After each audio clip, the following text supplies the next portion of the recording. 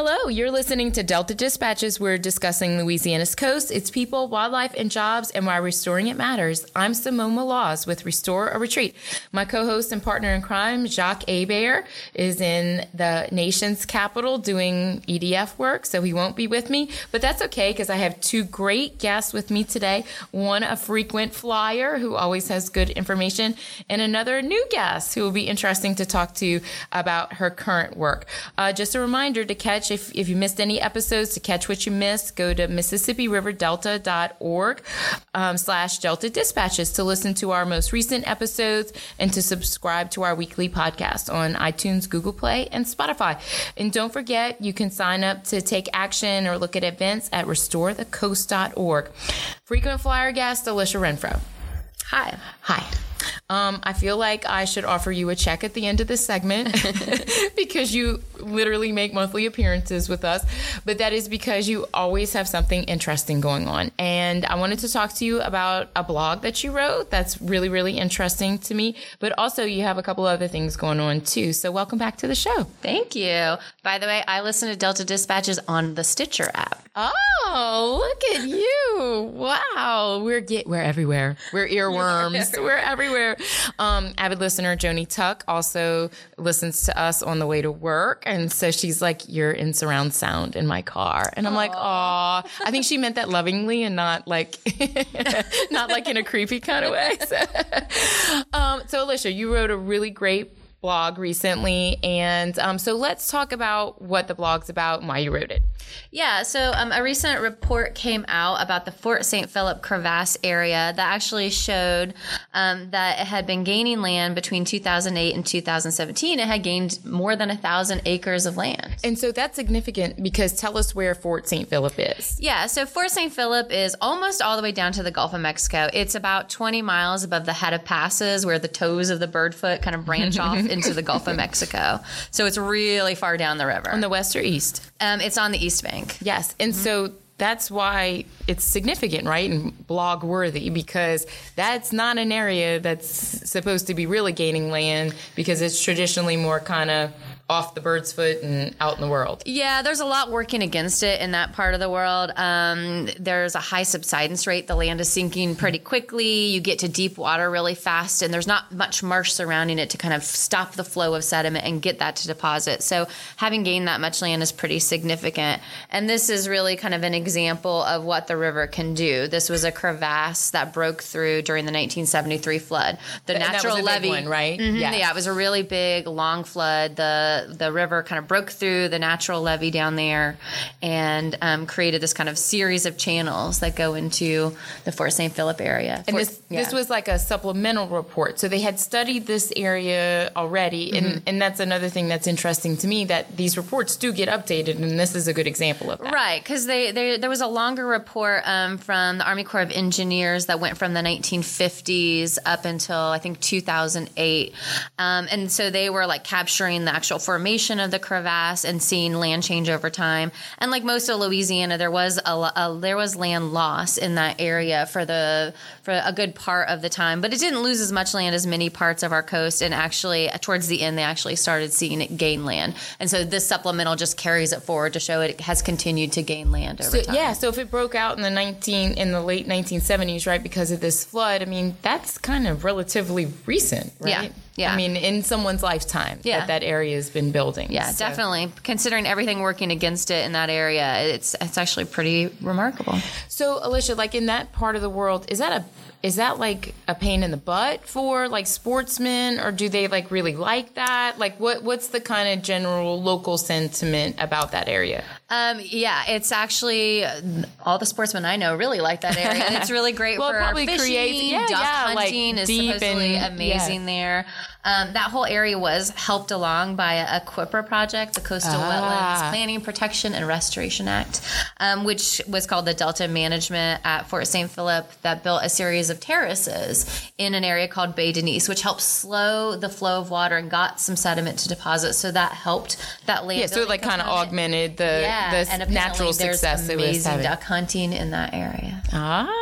Don't be telling everybody secrets out there. So that's really interesting. So Alicia, I think you hit on this earlier. Your point about the blog is not just to kind of highlight the success and that this anytime we see things like that, this is really about the power of the river and what it can do. Yep, definitely. And the idea that the Squipper Project can come along and kind of supplement that as well, too. Yeah. So even in an area where things might not naturally develop, there are things we can do to help that along. And this terracing project has actually been remarkable. Every time I do a flyover, you see a change. Yeah. And to the point now where the terraces, which are like little speed bumps that run parallel to each other, have almost all grown together at this point because so much sediment has deposited in Bay Denise. Yeah, that's we were talking an aerial feature, right? That when you hit a terrace because sometimes they're chevron looking or sometimes they're lines, but that's interesting that it's kind of all meshing together there. It is. Very successful project. So what will your next blog be about? Oh, I don't know. You always are working on something. I did see that you had over 140 Facebook shares already. Ooh. I mean, that's pretty impressive to know. Yeah, I don't know. Sounds good to me, man. No, I don't even get 140 people to like pictures of my kids, so I think that's pretty good. So, we were talking about a little bit, the land building power of that area in rivers and those kinds of things. Do you think about future projects when you look at projects like Fort St. Philip like that? Do you think about how that could be applied maybe on the West Bank or different parts of that connect to the river? Yeah, I think looking at those, they're kind of smaller projects and are a little hard to capture in some of the processes we have, but I think it's definitely about how you manage things like outfall management sort of schemes. And I think that is a really good thing to think about moving forward.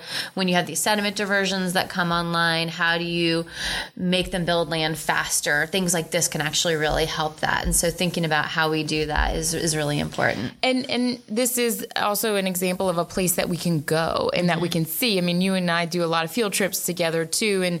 And that's one of the things is that you have to sometimes take people to these places that are achieving success. So with that in mind, you just recently went out to Wax Lake and got some media coverage on that. So tell us about what you were doing out in Wax Lake. Yeah, so we went out to the Wax Lake Delta, and the Wax Lake Delta was built off of an outlet, the Wax Lake Outlet, that was dredged by the Army Corps back in the 1940s. But it is a delta that is completely natural and has been building land. It continues to build land, and it's sort of a living laboratory for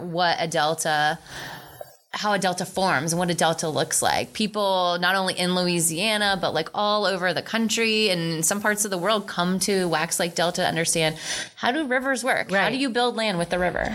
And to think about that they did that in the late 40s, right, as a flood control feature. Right, it had nothing to do with land. There's no structures on it. Nope. There's nothing. It's just literally an offshoot of the Atchafalaya River. And here's this beautiful emerging delta. We talk about weather maps. It's one of the places on the map that you can see growing. Yeah. You did a infamous sediment core. I saw you in all the pictures. Like that's Alicia's claim. We did a sediment core. And so when you do that, what do you see? We do it when we go to Davis Pond, but what do you see in Wax Lake? What is that sediment core? What does that history look like there? Yeah. So the Wax Lake, because it continues the delta kind of starts nearest the outlet and continues to kind of go out into the Atchafalaya Basin. What you see in the core is you actually see that sandy layer that we see in Davis Pond farther down. And then you see the vegetation really come in and kind of mix in with that sediment as you go up. So you can kind of see the sediment and then the vegetation take hold and kind of blend together. I love that it's a history, right? Yeah. I love when you sit there and you're like, this is what happened then, Well, Alicia, I'm not done with you yet. If you don't mind sticking with us through the break, we'll come back. I want to talk to you about a couple of other different projects that are coming along and a couple of different planning processes that are coming along as well. So if you don't mind sticking with us through the break, you're listening to Delta Dispatches. We're here every Thursday on WGSO 990 and online through our new podcast. We'll be right back.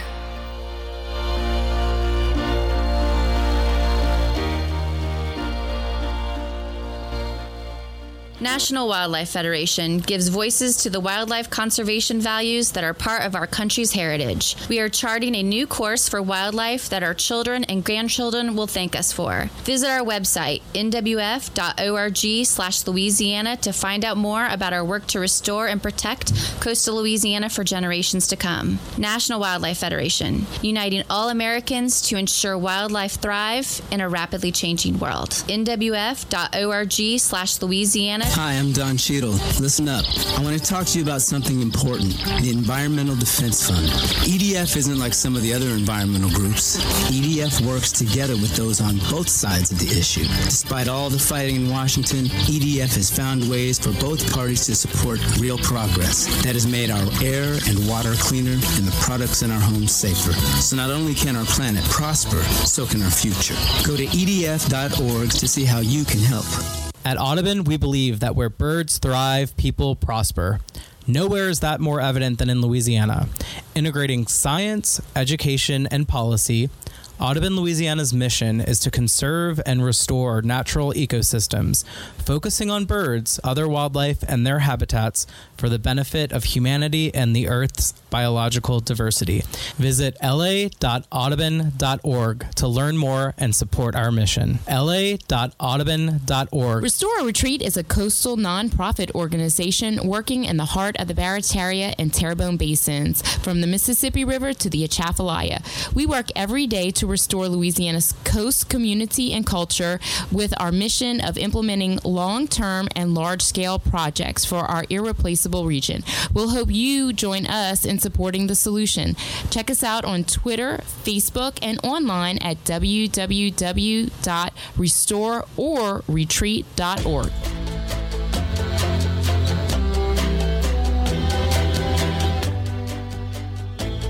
Welcome back to Delta Dispatches. I'm Simone Malaz with Restore or Retreat. I'm flying solo this week, so Jacques Abraham, my partner in crime, will be back soon. I'm going to come back with a coastal stat of the week, and then we're going to talk to Dr. Alicia Renfro with National Wildlife Federation a little bit more about projects that are coming online soon and some that we're even thinking about. So this week's coastal stat of the week is that the Restore Council is releasing their funded priority list, FPL 3A. They already released it, actually, and it includes a consideration for the river reintroduction into Maurepas Swamp. This is a major opportunity for Louisiana's coast. If approved, the council will allocate $130 million towards the project, and the project is expected to restore and nourish about 45,000 acres of the Maurepas Swamp. The comment period will run until January 10th. Check out the blog on the MRD website called What is Needed to Protect and Restore one of the Gulf Coast's largest swamps. Did you write that blog, Alicia? I did not. You write most of those blogs. I don't think so. No, I believe Theron wrote that one. Ah, good. Theron, who sold us out and went work at the state. Yeah, frequent guest. We'll have to get her to come back. But so can you tell us a little bit about the Maurepas Swamp? You know about that area pretty well. Yeah. So the Maurepas Swamp is that really large swamp area that lays between New Orleans and Baton Rouge. And it's a really beautiful area. Unfortunately, so many cypress and all that. Cypress, like just like, kind of your classic swamp that you picture. Unfortunately, there's not much water running through it these days. And because water levels have been rising, you have all those cypress trees standing in like stagnant waters that aren't getting that kind of. That's crazy to think that it's so close to the river and it's not really getting a flow. It doesn't get anything. Yeah. And that's the point of this project. Yeah. The Maurepas diversion, it's a small freshwater kind of diversion. It's 2,000 cubic feet per second, but gets a little bit of that river water flowing through the swamp to get oxygenated water in there and get some nutrients in the system. There might be a little bit of sediment that goes with the river flow, but it's going to mostly be about getting fresh water. The swamps can be very hardy and they can last for a really long time, but you got to give them something to hold on to. Got to give them a little juice. And they're so important unless Baton Rouge wants to become oceanfront property. And that's the point about like the cypress trees and all that kind of stuff, right? That's a buffer to them before you get amazing storm surge protection. They're really like what you really want for storm surge protection. So this is a clear example of a distinction between needing more fresh water versus like the mid-Barataria, mid-Breton diversions that are sediment driven, right? With fresh water. This is the opposite. This is fresh water with a little bit of sediment in it. Yep. Good. Well, thank you for clarifying that. And so one of the things that Maurepas has been in the planning process forever, right? I mean, and now that we're trying to see some of these oil spill money come online, we're starting to see implementation of these projects. And Restore Council is a good example of that. $130 million in post-spill money coming online there. And so that we're basically implementing the master plan, right? Fair to say? Yeah. So you've been really involved in the work of several different master plans. So what are you seeing as we come up to 2023? They're in this project period where they're asking for new ideas. What are some things that somebody like you thinks about that would suggest that you should suggest to the state that says, hey, why don't you think about this for the next go round? Yeah, I think the comment or the submittal period for new master plan projects is open now, and I think is till Valentine's Day. Happy Valentine's Day, Stu. Put your projects in. Here's my 8-page submittal. And so I think one thing to really think about is don't just think about projects that work right on the landscape today, but think about projects that would work for the long term and under a bunch of different scenarios. You also want to think about, and I think something that would be really helpful, how different projects work together. So, can you think about the Biloxi Marsh area and the New Orleans Land Bridge? Those might be two projects that work really well together that you can suggest to the master plan team that they should model together. Looking for project synergies, how they actually work together. And then one thing we've been thinking about a little bit is looking at the marsh creation projects in the 2017 master plan and think, are those in the exact right place? Can you kind of just reconfigure them to work better with the other projects around them? Yeah, because sometimes you don't even need the largest marsh creation project, right? Yeah. I mean, even if you got more shallow or, those kinds of things. So I guess as a refresher, we are in between master plans. We approved a 2017 master plan. It used to be every 5 years, and now we're 6 years. So the next comprehensive master plan for the state will be in 2023. They did one call for project submittals. It seems so early though, Alicia, right? But I mean, and we're already in our second, but I mean, that's really how long it takes to model these things and just like that, to tweak them, they have to get them set up. They have to, in order to be able to model them, to think about them, to model them. Yeah, it takes time. And to look at what an updated future without action looks like. You basically kind of have to start all over again and rebuild your car and to be ready for 2023. And that's, at the base, that's why we have these frequent updates of the master plan, is to take a look. Are we making the right assumptions when it comes to the environmental scenario? Is there new information we should incorporate? Are there new projects that we should model? Yeah, and like, for example, we're now going to have a Maurepas swamp, right? What are projects that have been put on the landscape? Right. So how, now that we're really turning the corner from planning to implementation, we're really starting to scratch off some of those things on the list, but we still have some really difficult areas to solve for. And again, you're still really driven by the power of the river, but how can we kind of augment and do different things to kind of supplement that? And so, especially because of the time period, right? 50 years is a long time. So it might take a couple of different projects to kind of hold the line in a couple of different you can think areas. of more of like a basin strategy rather than, just individual projects here and there. How do we actually put a group of projects in the basin that actually do the best and for the long period of time? And that is one thing that they're working towards, right? Your Barataria Basin, I sit on a Terrebonne Basin working group, but that is the idea about like a suite of projects for this one basin. Yeah, because each basin is different. They have particular needs. Unfortunately, Terrebonne is away from all the rivers, and therefore is a very special needs You've written a couple of blogs about that. Yes, we're not doing okay. We're not doing okay. But to have an example like Wax Lake, right? We talked about that in the first segment, to be like, oh, it's right there, So, we're, Alicia, we're kind of wrapping up our time here too. But one other hat you put on, like how many hats you got in that office? Yeah. But like, so you also do State of the Coast. Yes. And by do, I mean run the show. Well, I'm leading the program committee this year, which will decide what actually goes like in. That's nothing. That's crazy, Alicia. Which will pick what what is going to be in State of the Coast and like where they're going to be. So y'all are also looking for ideas. I want to touch on that right before we go. Yep. So y'all have some needs too that y'all are looking at. Yeah. So the abstract submittal is currently open. So any abstracts you would have to submit, please do. That'll close, I think, January 10th. Looking at the session proposals we do have a few needs still left. We're looking for abstracts that involve things like Hurricane Rita. There's a story to tell there. Yeah, so people need to tell that story. And on our anniversary coming up too, right? Can't forget that next year's a big year with not just BP, but also Katrina 15 and Rita 15. And Quipra 30. Restore Retreat is 20. Port Fourchon is 60. Everyone is 50. having their anniversaries. It's the time. Yeah. So we're looking for, a Hurricane Rita, kind of law stuff. Flood 2019. That was a huge story. And I've seen some of those pictures too. That's crazy. Gosh, And the Bonnie Carey and what they're doing out there. Yeah. And so, Jacques and I were saying that we need to have some of those folks on the show too that are doing kind of the work in the Bonnie Carey right now, looking at kind of the post-mortem on that. And so I'm assuming all that information can be found on the CRCL website? Yeah, it's stateofthecoast.org. And same thing for your blog on Fort St. Philip. And also on MississippiRiverDelta.org. Yep. Yes. Okay. So you did not get out of here. You won't get away without a fun question. This is a fun question. So it's a series of questions. Oh, no. Christmas tree or no Christmas tree? Oh, Christmas tree. Real or fake? Real. Lights? Yes. White or colored? White. Garland or ribbon? Neither. Oh, you're just the lights and ornament? Star, angel? Star. Anything fun? We also decorated our porch. But they're white lights, but they do not match, and it drives me crazy. Okay, you and my husband need to get together because he's like, I can't do that. I can't do that. That doesn't balance. What are you doing? What are you doing here?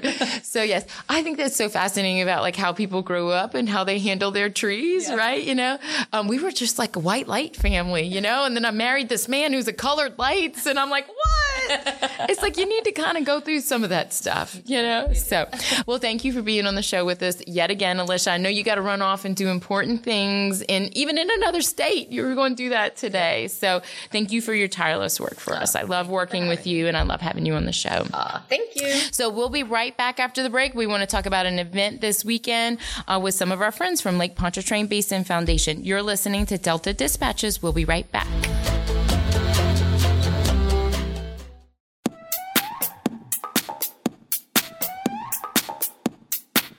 You're on the ASPN network. Coastal news for the pelagic-minded.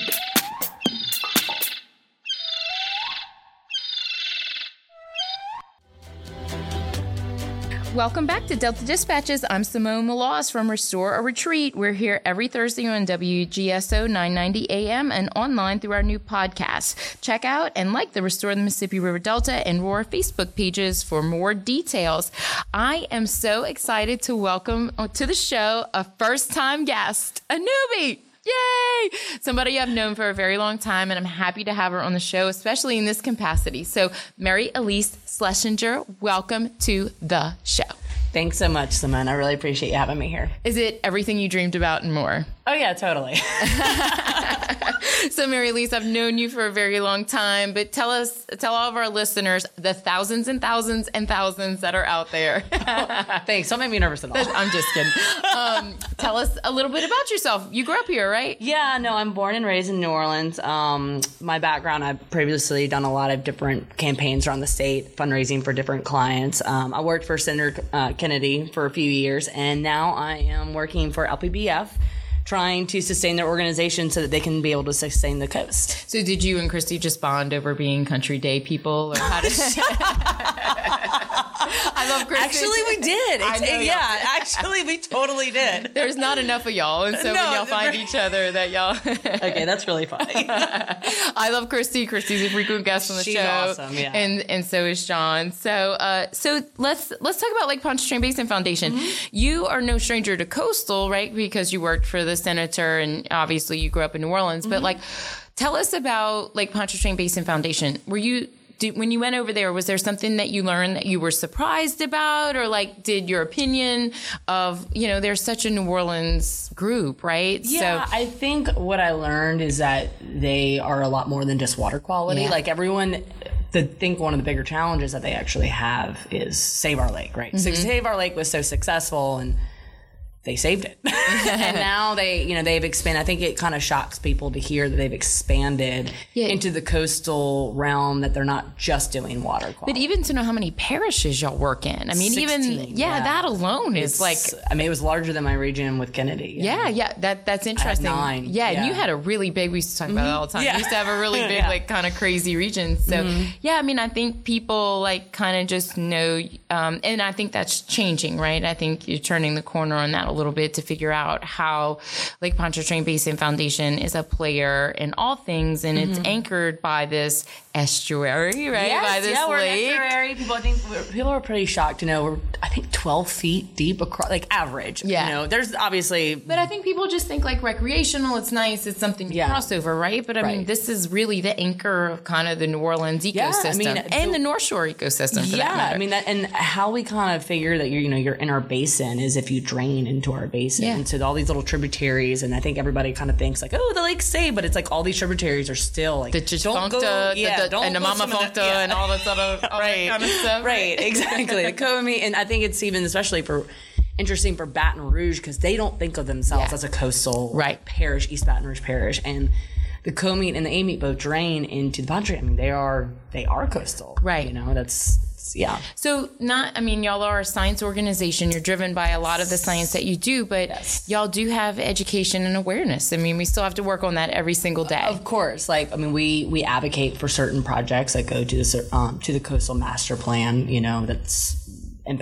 That impacts our entire region, 16 parishes. We try to overlook that.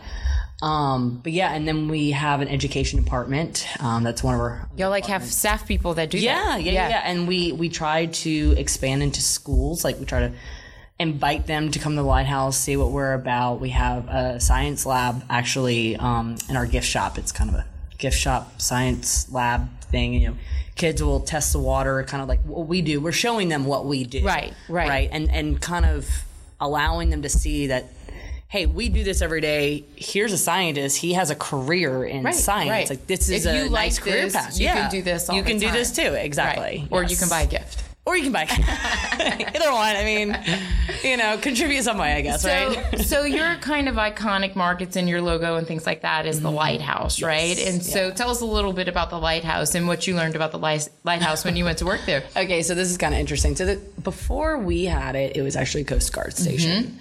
And then before that, it was a working lighthouse, and it would guide ships into the new canal. Like where that canal is. It's blocked off now, obviously. Right. But that's all where the way to the city. New Basin Park is, and that is all a connection to what used to be there. Yeah. And so U.S. senators used to appoint families. And when the husband would die, the woman would take over. So could you imagine in a corset, going up all those stairs and be like, the light's not going on today. Yeah. Ain't going up there today. I mean, I find it interesting. I'm like, so we've had about 5 women running the Lighthouse. Oh, wow. Yeah. So the senator would pick a family, and then that would be their home. Yes, until they would die. I mean, literally until they die. Wow. I know it's kind of weird, but... It's really neat. That would be their home, and they raise their family. Definitely interesting. We had one, Madge Norval. She actually rescued over 200 people, because another thing that they would do would be, one of their responsibilities would be to track down lost ships or people who somebody who's supposed to be coming in and they're not. And so, I mean, that was their responsibility. That was the family's responsibility. I think people think of lighthouses, they think of New England and things like that. And no, we had a working lighthouse. I mean, it's, we actually have, when you walk in the museum on the right, that's the original. So that's what I was going to ask you. What, if people haven't been there today, you can go to the lighthouse. It's open. Yeah, it is open. We give tours, there's a cost. Docents, Yeah, I know this. Yes, we talked to Christy about this before. Yeah. So. And so when you walk in, I mean, it kind of gives you the history, the background, and then it also goes into like what we're doing now, water quality and coastal issues, and at the end of the museum tour. So you do have a gift shop? We do, yes. Yeah, and we have so, little gifts? Yeah, little ornaments, pens, you can find out more information there. But I think we have a lot of T-shirts, mugs, stuff like that. Like last minute gifts. Come do your up against the wall. Come do our Christmas shopping with us. You got a big lake fan. Please go. So, and Mary Lise, the way that y'all are funded, y'all have some grant funding and some other things, but y'all are supported by the community as well. Yes, so. And that's exactly right. We do have a federal grant that supports us. We have some corporate grants, corporate dollars that come in, but then individual giving, it's tough. Like that's and I mean, as somebody who used to do this in a different capacity, right? In a political capacity, I found it to be a lot harder. Yeah. Yeah.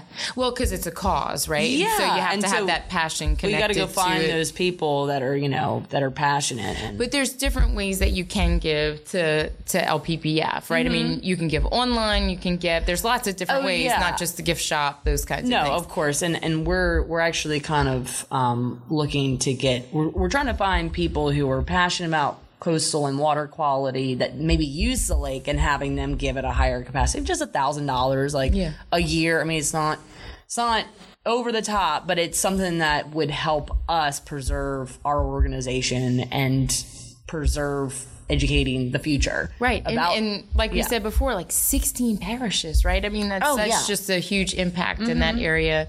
And to think of the presence that y'all have, and the science that you're doing and in relevant articles, your Lake Pontchartrain Basin Foundation has a seat at the table when they do this. And of course. Yeah, y'all have, how many people do y'all have that even work over there? 38 are part-time and 22 are full-time. So I'm not going to lie, one time I went to see Theron in our office and I was like, oh my God, I work with you guys all the time. I had no idea what that looked like. Yeah, how big that you are. So get this, my office is not even like where you went to go visit Theron. I know where Theron's office was. I'm in the lighthouse. Like my office is literally in the lighthouse. That's neat. I'm like sitting at my desk, and then you see like, girl, it's cold out there today.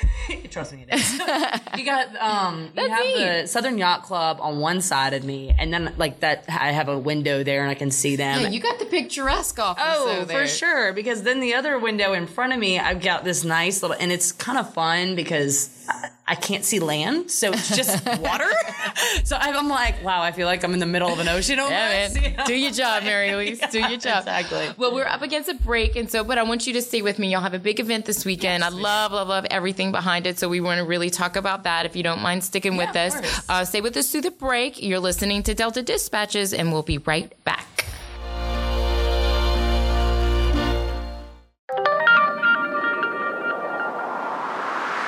From the bottom of the Marianas Trench, this is ASPN, the American Shoreline Podcast Network. News for the pelagic-minded. Welcome back to Delta Dispatches. I'm Simone Maloz with Restore a Retreat, and our fourth segment means it's time for the Coastal Voice of the Week. Our Coastal Voice of the Week comes from Dana in New Orleans, close to the lakefront. She said, I support the coast because it is home for myself and for my future family. It provides food, shelter, recreation, income, culture, and community from the lakefront of New Orleans all the way down to the river by Venice. Thank you, Dana. I picked her because she lived close to the lake. Y'all might be neighbors. Your lighthouse office. Probably. I'm going to welcome back to the show Mary Lise Schlesinger from Lake Pontchartrain Basin Foundation. Thank you for making the time to be here with me today. No, thanks for having me here. You got something to do this weekend. Yeah, we got a big event. Big event. Just a little event. Big event. But 1,000 people. There's so much that I love about the idea behind Lights on the Lake. It's a celebration and a boat parade. Yeah, and it involves Christmas. Who doesn't like Christmas? Yeah, ain't nothing wrong with that, right? So let's get down to the details, Mary Lise. This Saturday, December 14th. 2 to 8. 2 to 8. At the New Canal Lighthouse. Early birds all the way through? Does it kind of end in the boat parade? It does. Well, not. Yeah, it does. Because it goes till 8, but the boat parade actually starts at 5:30. At 5:30. Yeah, I think it starts to get dark. Yeah, and I think that's kind of when we start selling the hot toddies too. Oh, now that's when important information. Yes. Thank you for that, Mary Elise.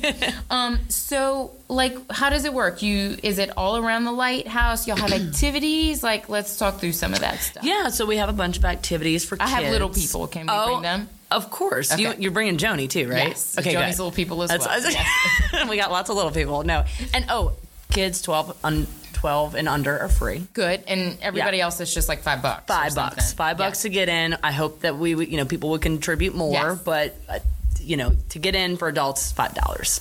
And you start at the lighthouse. Everything kind of centers everything around that? is centered at the lighthouse. We're going to have a bunch of activities.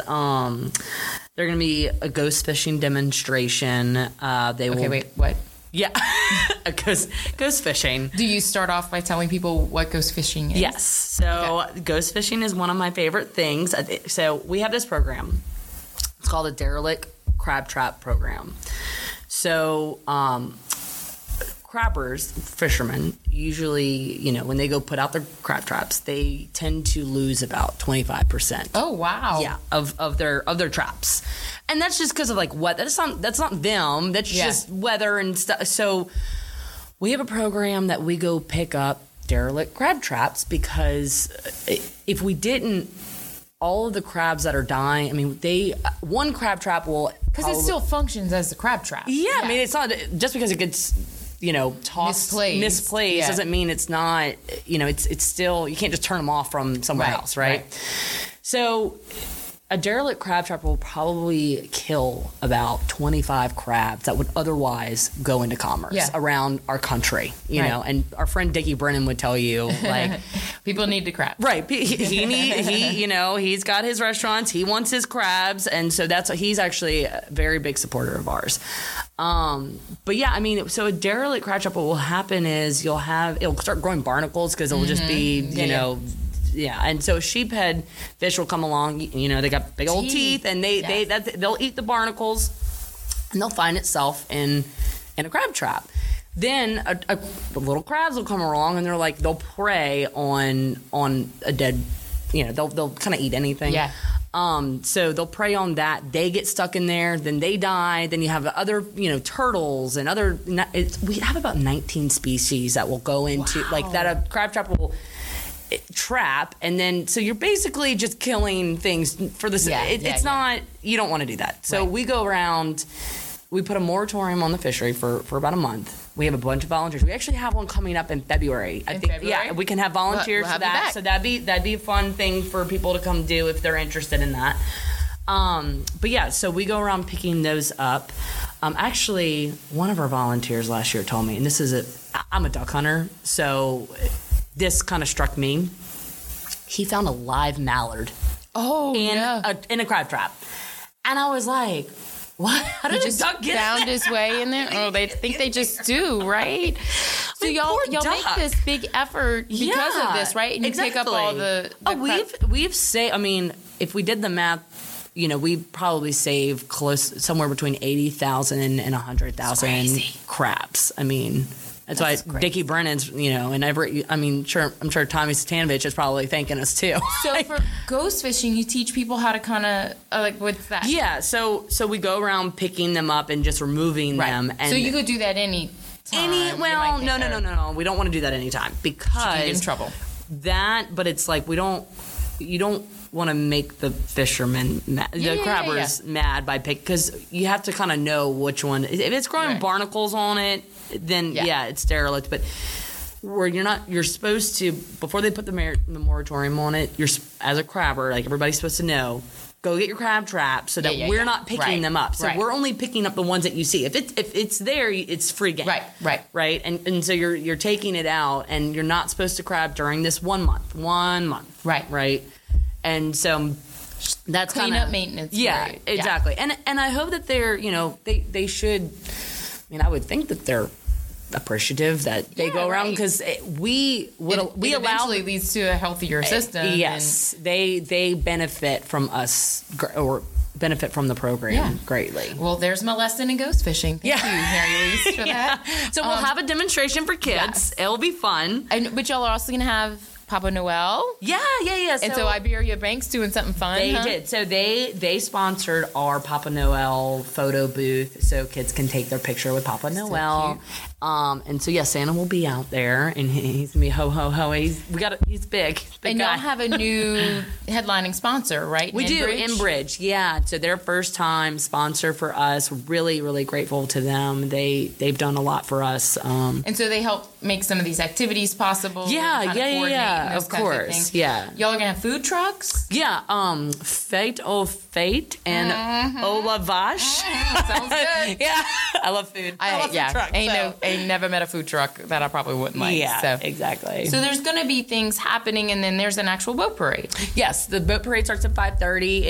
It goes through the canal, and so we have the best viewing from the lighthouse. Oh, nice. Yeah, so that's So what people we have to all like the time. register their boats, or they just That's the Southern Yacht Club's thing, so that's different from us. We're just throwing the party because we have a great viewing spot. Yeah, we figure we capitalize on it. And if people wanted to find out more information about the event, there's an easy place to go. SaveOurLake.org/lights. And we don't sell tickets in advance. Just come and bring your wallet because we'll be selling hot toddies for adults. Will the hot gift shop cocoa. be open too? Yeah. Gift shop will be open. Y'all do your tours? Yes, we will be doing tours earlier on. And then we'll have a little village too. Oh, cute. And so like little last minute, so art, we have a bunch of like artist vendors. Oh, nice. And Neat, little neat. crafts. So, come get your ornaments and your last minute shopping there. And I saw that there's going to have like some singers and some dance Yeah, people. the sirens and the Hot Eight brass band? Get out! Yeah, I know. Yay! We went all out this year. I mean, it's the 7th year, That's but fun. it's been growing. So Yes. So thank you to Enbridge for being thank you, headlining Enbridge, sponsor, and thank you Iberia Bank. That's going to be so cute to have the photo know, booth right? too. So that wraps up the end of the year for you, right? And then, but it sounds like already you were talking about a couple of things in the spring with the crab track, and then removal. We also have a Spring sweep. we have spring sweep. That will be coming up probably in around April. We don't have a date for it just yet. We got to set it down.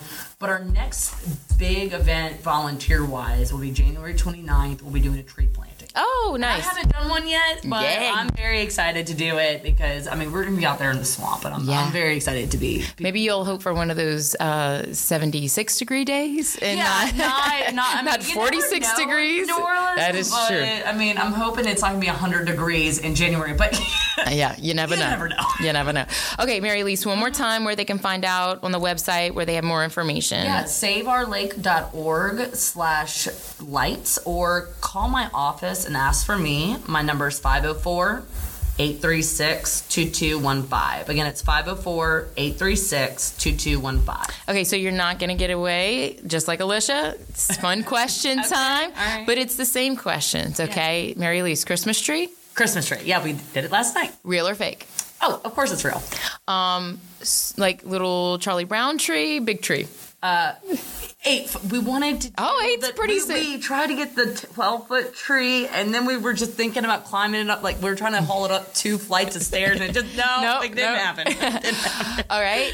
White lights, colored lights? White lights. Yeah. Garland ribbon. None. None. Garland on the mantles, right? Uh-huh. But like not on the tree.